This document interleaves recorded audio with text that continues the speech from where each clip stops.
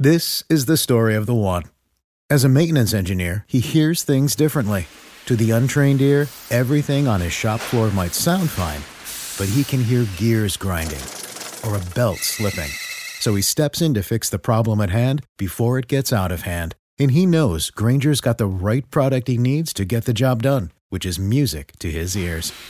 Call, click Grainger.com, or just stop by. Grainger, for the ones who get it done. What's the easiest choice you can make? Window instead of middle seat? Picking a vendor who sends a great gift basket? Outsourcing business tasks you hate? What about selling with Shopify?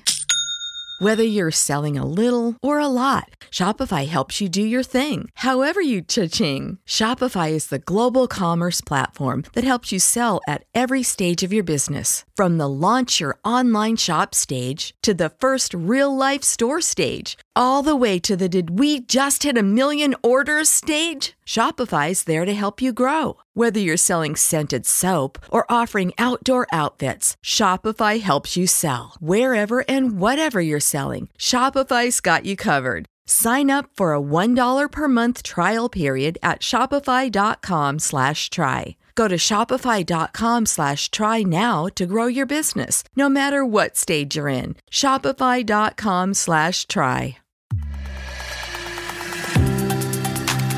You are listening to the Humane Podcast. Humane is your first look at the startups and industry titans that are leading and disrupting artificial intelligence, data science, future of work, and developer education. I am your host, David Jakobovich, and you are listening to Humane. If you like this episode, remember to subscribe and leave a review. Now, on to the show.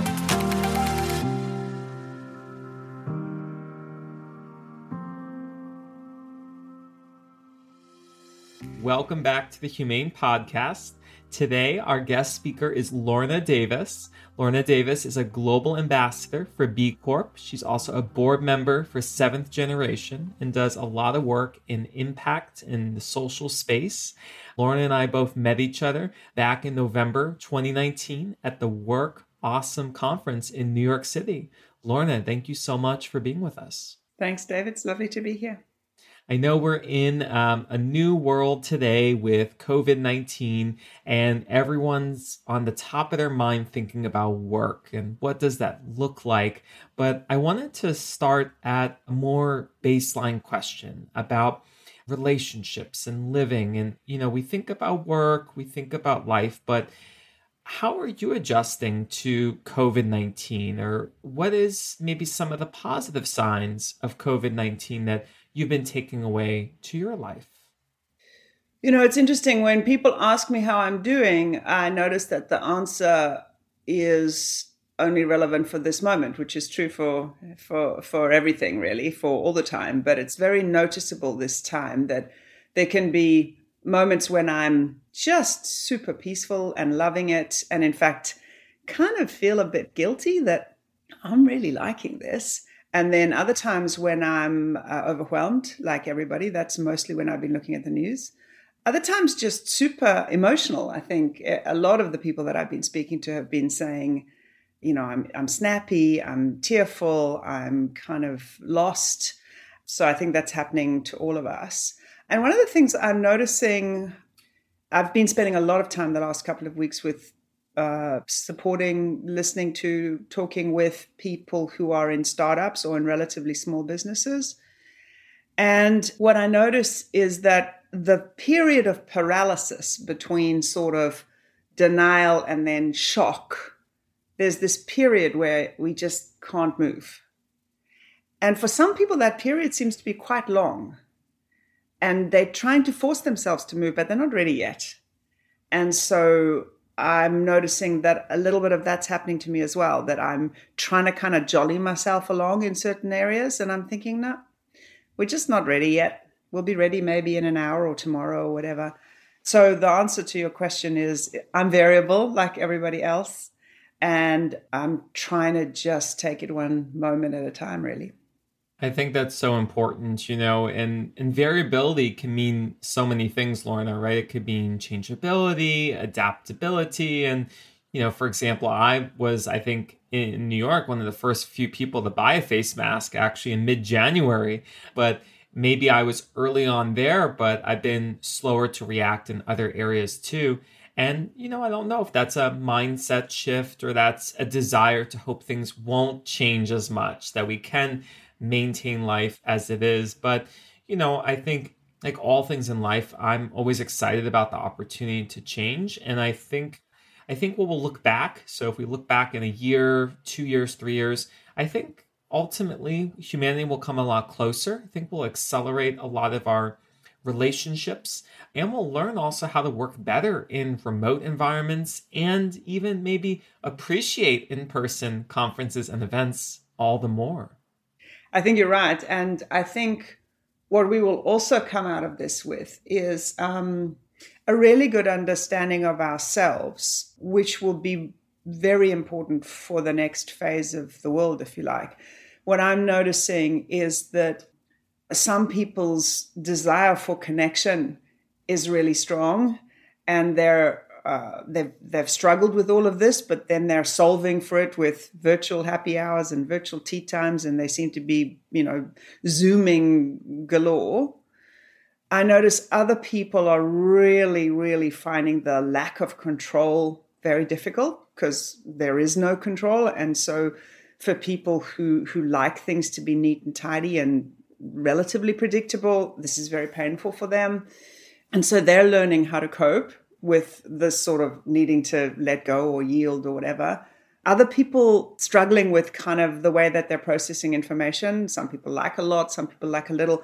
What I think is interesting is that people are kind of getting onto themselves and they're saying, oh, so this is what I need to thrive in these times. And I think that that's going to serve them well in the future, because the reality is that the sort of lack of control and the ambiguity is kind of the way it always was. We just used to pretend that we had it under control. So now it's like the universe is going, just in case you were under any illusion, no, it's all up for grabs. It's only this moment that we know. And so I think people will be more self-aware, and hopefully more self-aware and more compassionate and more loving leaders in the future. I think that makes so much sense. I'm one of those very structured people who likes everything in my calendar, very organized, very planned, and everything got thrown for a loop. I think my whole schedule was planned through the end of April, right? And then it's just, whoop, keynotes canceled, events canceled, conferences canceled, gym classes canceled. It's like life canceled, but really life's not canceled. Life does go on. Yeah.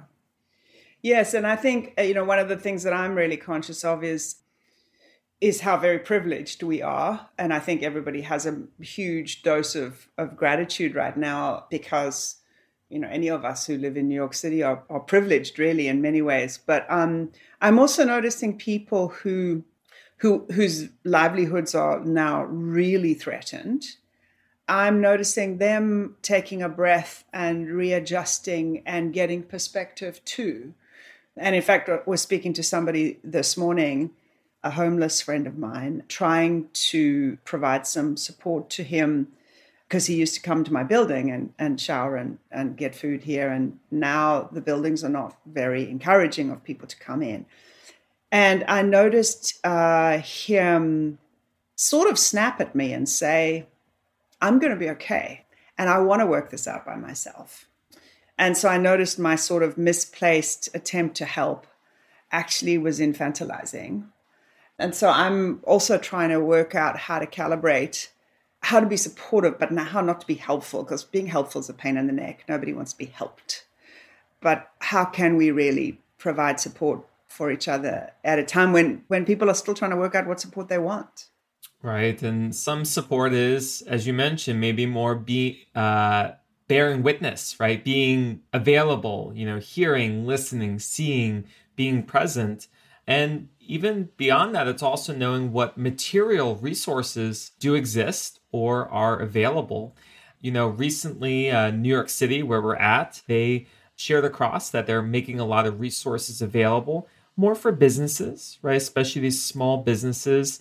The MAKE, which is the Advanced Manufacturing and Advisory Industry Council, which I sit on with the Small Business Services and NYC EDC. Just actually today, and for those listening to the show on playback, this is from March 25th, they announced a New York City employee retention grants that small businesses who retain their employees for at least 2 months, New York City will cover 40% of your payroll if you're less than 5 employees. If you're less than 100 employees and your revenue's gone down by up to 25% or more, you can get a zero interest loan for up to 30 years for $75,000. And there's other deferments for evictions, but also for companies that you can also defer now rent. So I think a lot of things that have been on people's mind in the last few weeks that's been very stressful, causing people to be snappy, hopefully are going to start getting resolved or moving in the right direction. Yeah, what I'm also really impressed with is how people have pivoted. So one of the B Corps is a company called Oxvert, which is its only business was to supply businesses with catering. And of course, 100% of that business dried up overnight. I've been really impressed to see how that team has pivoted. Jesse Gould, by the way, if you're listening, shout out to you, and are now delivering home meals. And what's interesting as well, I noticed in a email blast they sent out last night that they are now tapping into the market of people who are providing food for neighbors and friends and people who are in quarantine and so on. And so very interesting to see how businesses are pivoting. And, oh, there you go, look at that.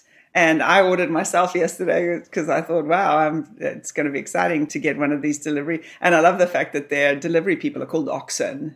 With much irony, it's great. So I think there's some interesting businesses that are thriving. And another B Corp, Inspired Capital, I see they had a webinar on Monday with a sort of conversation about how to pivot with purpose. And they had, 200 people on that webinar, people who really wanted to connect, people really wanted to understand how to be personally resilient, how to kind of rethink your business.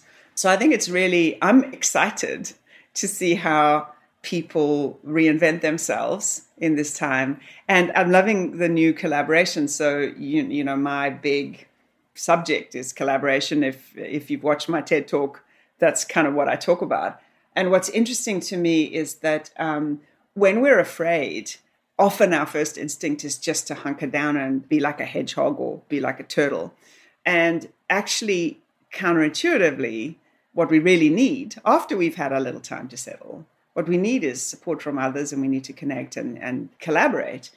And you mentioned Seventh Generation. I was talking with them yesterday, and one of their local, obviously the Seventh Generation business is going extremely well because people want to all the products that they've got. And so, of course, they've got challenges with supply chain and all sorts of issues around factory workers at social distancing. But what I was really inspired by is that one of the local, I think it's a distillery, has worked out how to make sanitizer, but they can only deliver it in these huge kind of gallon vats or these huge multi-gallon vats. And so the Seventh Generation folks are helping them by providing actual containers with lids so that they're reusable. And so these new collaborations are springing up all over the place as people are trying to pivot. The yoga studio that I go to down the road has now obviously moved all to Zoom. But the tailor next door has now started making masks. And so the yoga studio has sent out, advertising for the tailor next door, go and buy your masks at the tailor next door, because we need to support them because they're our neighbors. And of course, they were an important source of traffic. We were an important source of traffic. So I'm loving the innovation that's coming out of this. And I'm also loving the new relationships, new collaboration, new interdependence that's coming from this. And these are the collaborations that should have been always happening all along. And in some communities, they have happened. I'm originally from South Florida. And when I was in Miami doing yoga in the Gables, the businesses did support each other next door and cross promotion and events. We've seen that in the yoga community with like Lululemon and yoga studios. But now we're seeing it across all different industries. As you mentioned, a tailor who traditionally could help with dry cleaning and hemming clothes is now making custom designed face masks, right? To send messages of hope and inspiration. Yeah. Exactly. So I think we're going to see things that we never have seen before. And I think we're also going to see a complete reshaping of traditional blocks of time. One of the last events that I went to before the shutdown was a fantastic event called Engage, which featured a woman called Laura Carstensen, who is the professor of longevity at Stanford University. And she was talking about the impact of aging, and she was talking about the changes to our lives. She was talking specifically as well about women, because women are, living longer, obviously, and they are under-resourced in so many ways. But she raised the point. She raised the point that old-fashioned thinking had education when you were young, then working or productivity or making money or whatever it is when you're middle-aged, and then retirement or leisure time. And in a world now where people, I don't know how old you are, David, but you're probably going to live between 100 and 120 years. Almost everybody on this call, or everybody who's listening to this, who's got a child, those children will live to be 120 without, with a little bit of luck, but not too much effort. And so the disruption of these three segments is obvious as people start to kind of rearrange their lives, and as people start to educate themselves differently. Educate themselves differently and have leisure time differently. And people are going to be working a lot longer than the traditional 60, which my dad retired at, and perhaps many people who are listening, parents retired at. So I think that what's interesting now is people are mixing those things up in a day. So in any one day, I guess, we're doing a bit of leisure, we're doing a bit of work, we're doing a bit of education. I notice many people enthusiastically choosing to learn to play the trombone or learning to speak Spanish or something, which is good for them. But other people just doing educational podcasts and so on. And there's a slight disorientation in this, because some people are used to getting up in the morning, dropping the kids at daycare, and then getting in the car or on the subway and going to work, and then coming home at 6 o'clock and, having dinner and so on. So this sort of neat disruption of the day is challenging for some people. And it is challenging to have, as I just had, a kind of a traffic jam in my kitchen while we were all trying to make tea in between university and work and so on. But the upside is that these sort of fixed boundaries between these periods of our lives have dissolved perhaps forever. And so we'll be easily able to segue from lying on the couch reading a book to getting up to do a yoga class to doing an hour of work to going to learn the tuba. I think it'll be fun. I think it will be fun. And I know for, depending on who you are, if you're an introvert, an extrovert, an ambivert, it may be more or less fun in the beginning. But I think ultimately it will create a lot of efficiencies, and not just around automation. One of the themes we talk a lot about on Humane, but also better human productivity inspired by creativity.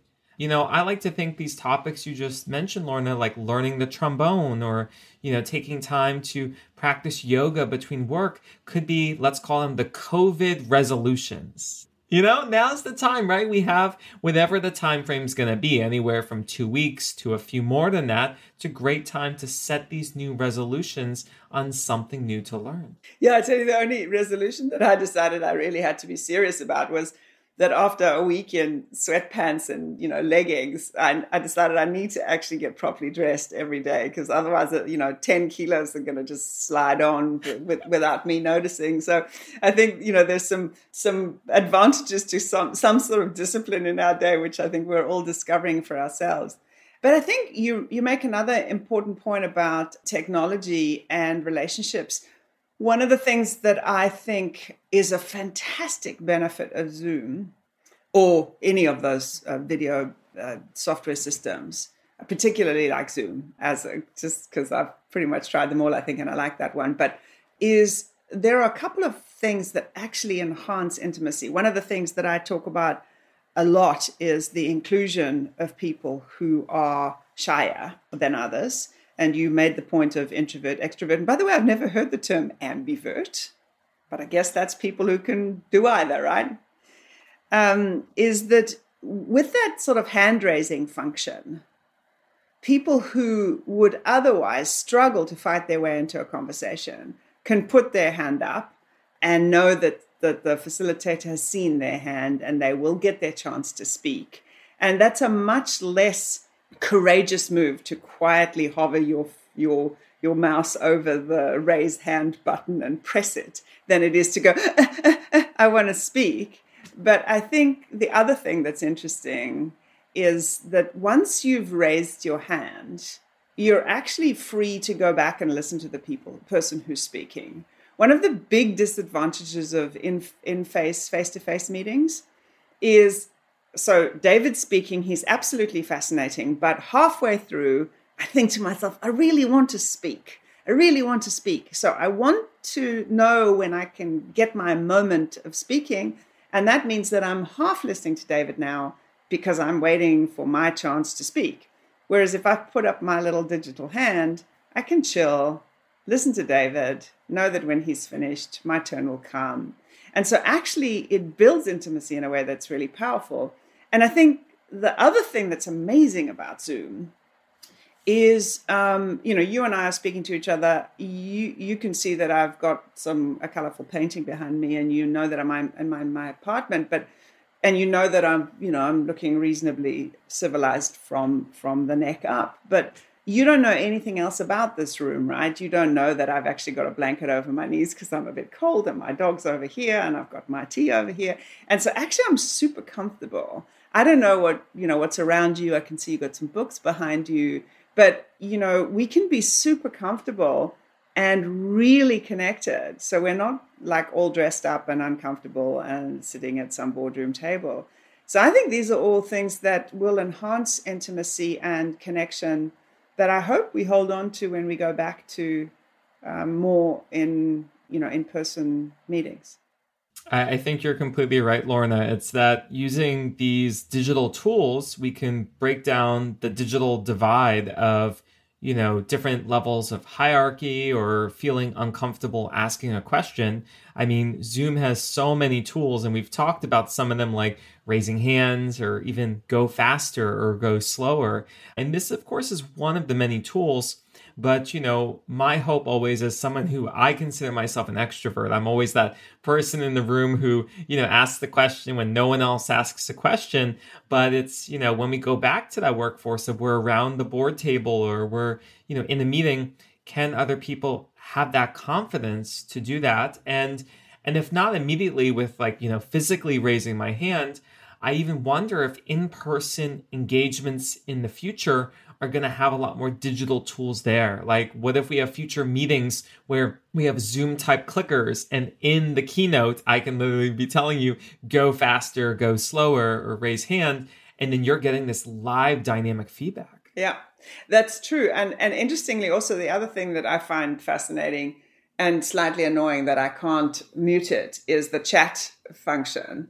So, if there's a bunch of us listening to one person and then there's a sort of stream of chat, well curated, actually, that stream of chat can mean a couple things going on at the same time. And in fact, I know there are many a time I've been in a meeting, as I'm sure you have as well, where there's been another meeting going on under the table with all of us on WhatsApp or whatever, discussing, you say it first and then I'll back you up or whatever, So I think, that sort of stuff does happen, but it'd be interesting to see if it gets formalized. I'm intrigued to see that. I'm also very intrigued to see how much face-to-face comes back. Hey humans. How are you staying healthy during COVID-19? One way to be in prime health is with fiber. Bellway is next generation fiber, vegan, organic, and keto friendly. Bellway has 0 grams of sugar and can help with clearer, brighter skin after only a few days. Bellway is available today in the USA. And with an exclusive offer just for our listeners, you can get 25% off your first order today. Go to getbellway.com and use my code HUMAN for 25% off. And again, that's GETBELLWAY or getbellway.com and use code HUMAN for you to try your first fiber. Having been in a virtual world for a long time, I love video conferencing. I think you lose very little. You and I have never met. You and I already have, I think, a strong relationship that we've just built from this. And maybe you and I will never meet. And that's okay, And it was unthinkable before that you and I might build this kind of relationship and never meet. And I think people have old-fashioned ideas about how people need to be face-to-face to really build a relationship. I don't think that that's true. I really don't. And I think that'll obviously be great for the carbon footprint of the planet later. And it'll also be, I think people will fight for a lot of the hard-won, they will have learned so many lessons around being home and wanting to be with their families and so on. I was speaking to somebody this morning who said, oh my goodness, I haven't spent 3 hours with my 3 children like I did last night for a long time, because that's not how it was. And it's a bit of a shock right now. It's like, whoa. But, in a month, she's going to be saying, I don't want to give that up. And I don't want to give that up. And therefore, half of my life is going to go virtual, or all of it, or whatever, I think it's going to be just super fun to see how it all unfolds for us. It's amazing to see that unfolding with our technology only being audio and video today. Of course, we're going to see in the future, more augmented reality, virtual reality, all these other technologies too, which can continue to bridge that gap. I talk with a lot of my students when I teach at Galvanize, and I say, imagine a future where all holograms, right? I'm from home. I'm just in my pajamas teaching you. You see a hologram of me in my suit. You're all holograms learning in your living rooms, but we look like we're in this beautiful classroom. And, I think it's blending both the digital world with the physical world. It's important. And as we've seen in history has told us, sometimes we need a tough push to make us go over that cliff to then see there's a way back up, but maybe there's a better way than we formerly knew. So a lot of what you've shared, both in your TED Talk and as well even at the Workies and in the Work Awesome conference, is around environmental shifts and how we could be more socially conscionable. You've mentioned this with B Corp, Seventh Generation, a lot of organizations, and we're looking now in COVID-19, and we've started seeing some early results. Some of it's been fake news, some of it's been real, but we've even seen in China with Wuhan, for example, that, during the shutdown, a lot of the pollution levels almost magically went away when we looked at satellite imaging to show that, look at this, humans are causing so much carbon and we have such a big carbon footprint. Could we, by just creating better practices, start to reverse the trends? What is some of the things you've seen through industry and now around carbon footprints? Yeah, it's interesting.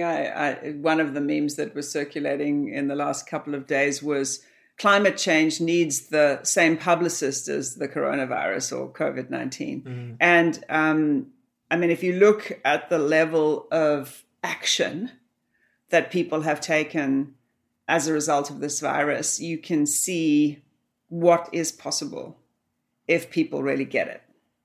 And that's maybe the most exciting news of all for me with reference to the environment. I think all of us who are sort of hanging in the environmental and social space, and one of the reasons that I'm a big supporter of B Corp and why I'm an ambassador, and for those of you on this call who don't know what a B Corp is, these are organizations that have been certified to have the highest level of social and environmental performance. There are about 4,000 of them in the world, and it's kind of like fair trade for business.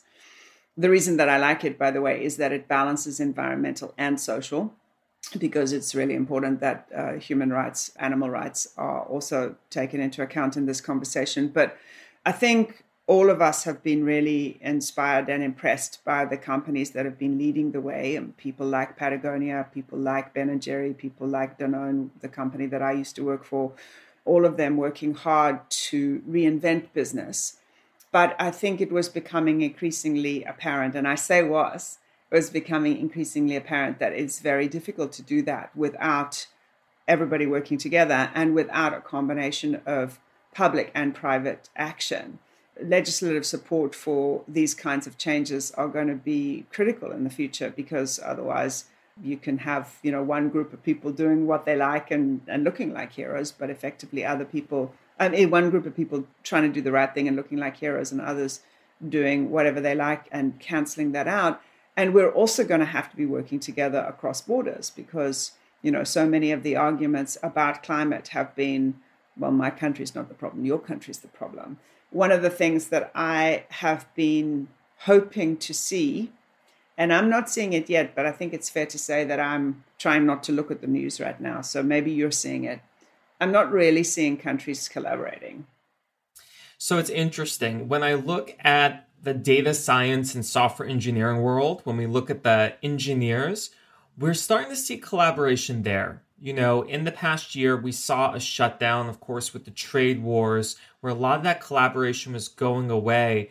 But now, because of the rapid spread of coronavirus, we have data scientists in Sweden and Mexico and China and the US all collaborating, sharing data sets, big companies sharing the data, working with small businesses on the data and engineering side. We see, Google's come out with a website to help people understand if they have COVID and how they can get tested and what are the symptoms. So I think from a technology standpoint in this new tech economy, we're starting to see some of that bridged.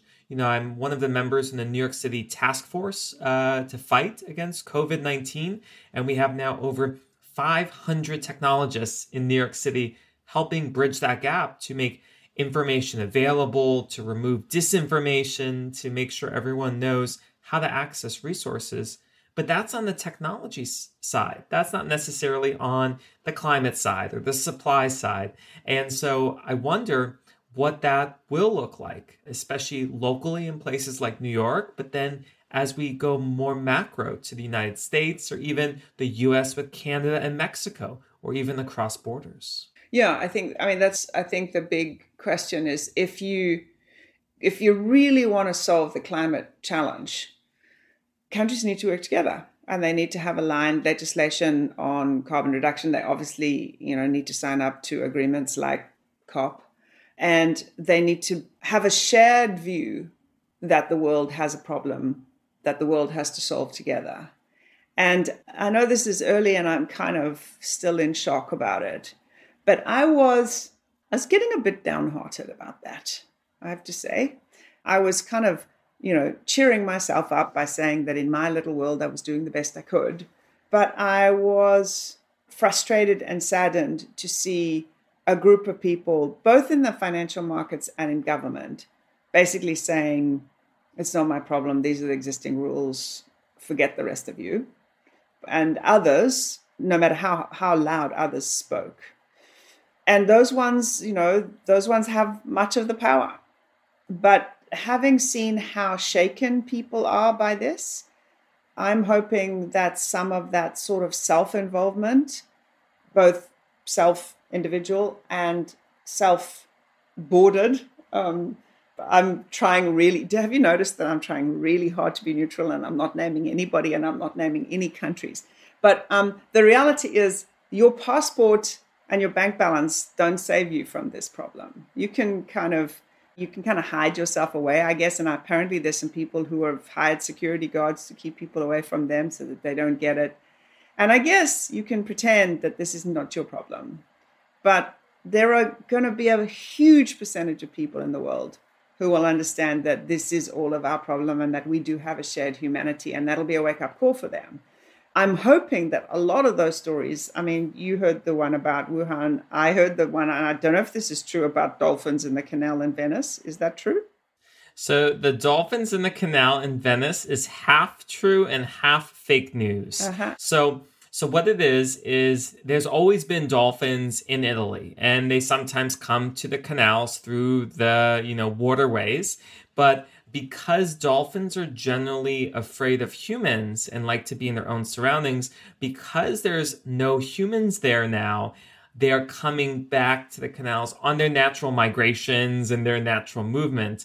The fake news part is some stories were saying that, oh, look, humans are gone, pollution's over, dolphins are back in the waterways, they're clean. Okay, not so fast. It's more like the sheltering from humans part.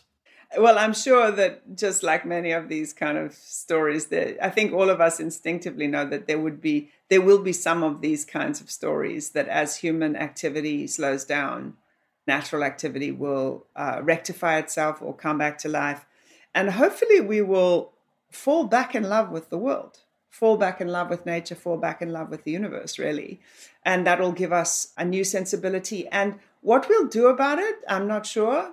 But I sure as hell know that it is a better, more grounded place to act from when you are in love with other humans and in love with nature than when you're frightened, angry, defensive, and think that your money's going to save you, which is kind of what, has been predominant in parts of the world recently. So coming back to your question, I just don't know what the world's going to be like after this with reference to climate. And I was talking to the B Corp folks earlier this week. Nobody's sure whether there's going to be a new move in the direction of being this kind of company, or whether people will say, let's just go back to the old way things were, or let's not be a sort of special group of early movers. Let's try and change the entire system. So, I think it is too early, and I don't think we should leap to conclusions or to, what's the word? I don't know what that word is when you make up stuff, when you don't know what you're talking about. In data science, we call it predictions. We make these inference predictions without enough data, right? So I call it making up stuff, but there you go. But as you're saying that, it's so amazing, Lorna. We were talking about this offline, that how great is it today that no one knows what to do about COVID-19, and we can admit it? I know. It's lovely. I lived in China for 6 years, and I think it's fair to say that in the 6 years, and I was running a big business in China, I think it's fair to say that in the 6 years, I knew what to do, maybe 3 days of that. I had no clue what was going on most of the time. It's a chaotic environment. It was moving super fast. I didn't speak the language well. I didn't read the language. And it felt like my entire 6 years there felt like the rapids. Have you been whitewater rafting, David? Only once. And I'll tell you, it was quite turbulent for me. Did you fall out? I went on one of the easier rapids. So I think I saved myself from falling out on that one. Well, when you go whitewater rafting, and I'm sure many people listening to this have been whitewater rafting, the first rule they tell you is do not try to find the ground. Keep your feet up, because if you try and find the ground and the water is moving too fast, there's a chance your foot will get caught and you will drown. So again, counterintuitive though it may seem, keep your feet up, trust the water. It will deliver you to gentler water downstream. And that's terrific advice for right now. It's turbulent. Don't try and find the ground right now. It will deliver us to quieter water when we'll be able to find the ground. And, what I experienced in China was there were periods of just full-on rapids, turbulence, and I had no clue what was going on. But I knew enough to know that I shouldn't try and find the ground. And then the water would calm a little, and I'd be able to get my feet, be able to get a bit of data. I'd be able to get a bit of analysis of what I'd just been through, reorganize the business a little, and then whoop, another set of rapids, and off we'd go again. And this feels a little bit like that. And I noticed that as we desperately try to grab, one of the reasons why people do this obsessive news business is that they're trying to get enough facts so that they can find solid ground. And the reality is that all of the news pundits have no clue either. They're just, what did you say? Making inferences. I say making stuff up. And so they're providing fake stability. So just let it be. Keep your feet up. The water will deliver us into calmer ground, or into calmer waters, and then we'll be able to find our ground. And so there's a part of me that just really likes that everybody knows that it's chaotic. Like nobody can pretend that it isn't. So it is. So let's let that be. That's right. I mean, even with the data scientists in the community, a lot of data scientists have been trying to predict the outbreaks and the movement of of networks and relationships. And we've seen an outpouring of epidemiologists from the medical community saying, I've been spending 30 years tracking infectious disease. You've been doing data science for 12 months. Do you think you're going to predict this better? Right? So a lot of making up stuff. But I think what we can do regardless when we make up stuff or try to move to prediction, you were also sharing offline that smiling, it's not infectious. I know.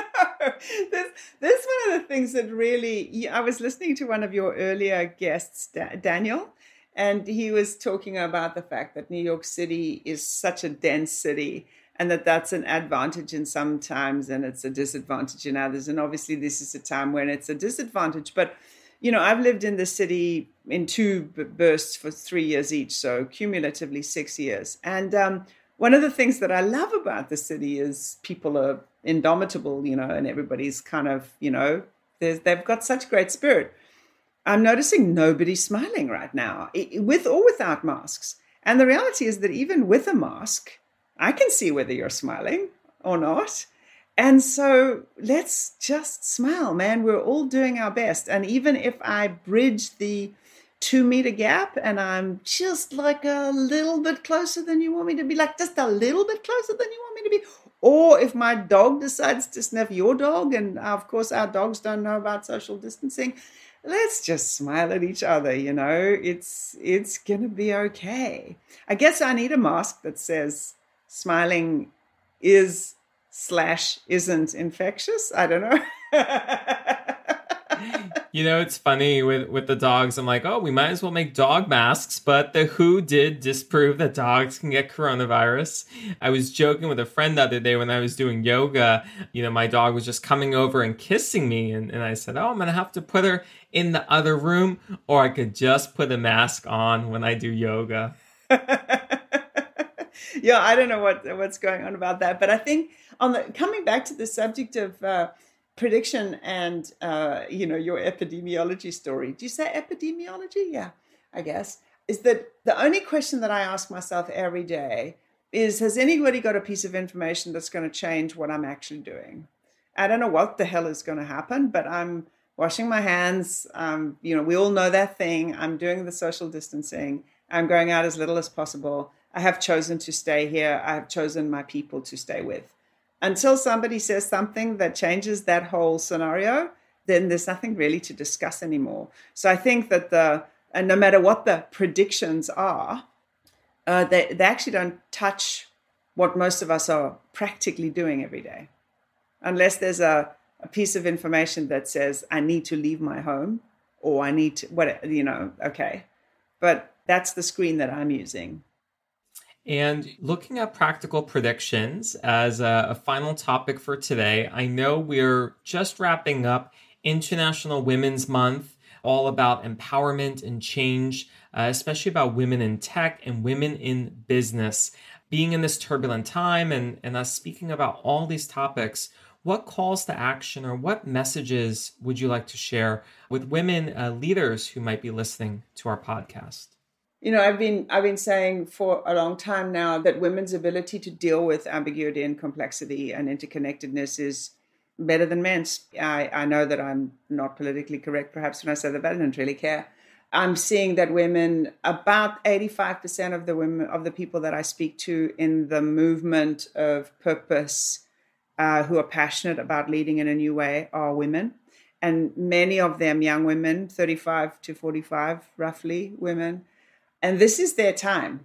This time of ambiguity, complexity, multitasking is the time for them to really step up. One of the things that I'm really hoping is that this homeschooling business is influencing or is impacting men parents as well as women parents.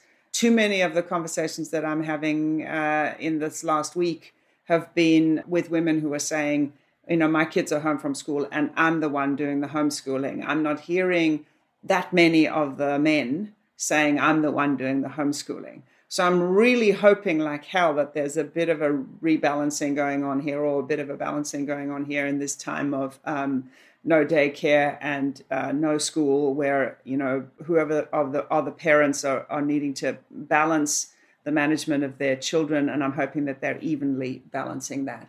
But I do think that I'm also seeing an increasing frustration and anger from women who have been patiently kind of managing within the confines of the existing paradigm. And I tell the story often about the elephant and the mouse, and that if you have an elephant and a mouse in a same space, the mouse is paying much more attention to the elephant because the mouse's life depends on it.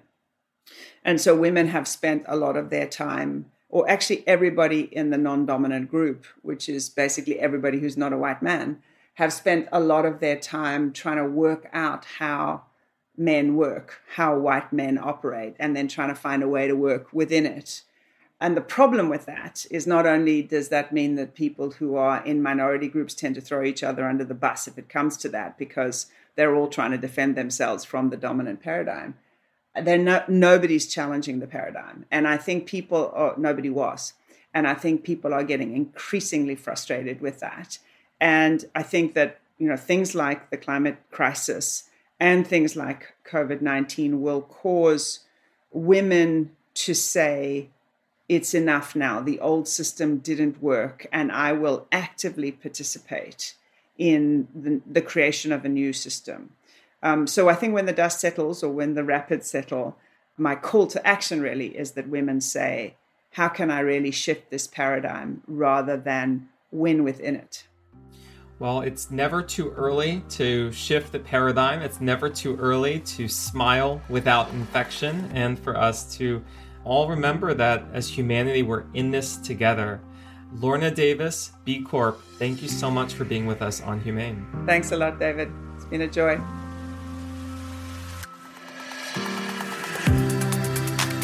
Thank you for listening to this episode of the Humane Podcast.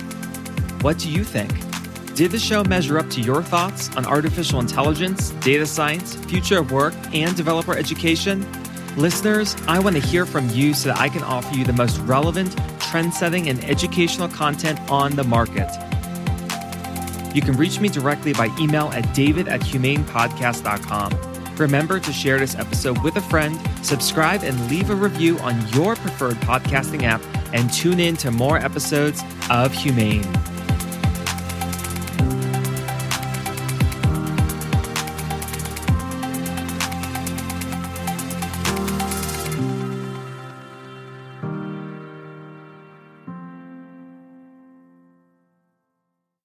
This is the story of the one. As head of maintenance at a concert hall, he knows the show must always go on. That's why he works behind the scenes, ensuring every light is working, the HVAC is humming, and his facility shines. With Grainger's supplies and solutions for every challenge he faces, plus 24/7 customer support, his venue never misses a beat. Call quickgrainger.com or just stop by. Grainger, for the ones who get it done.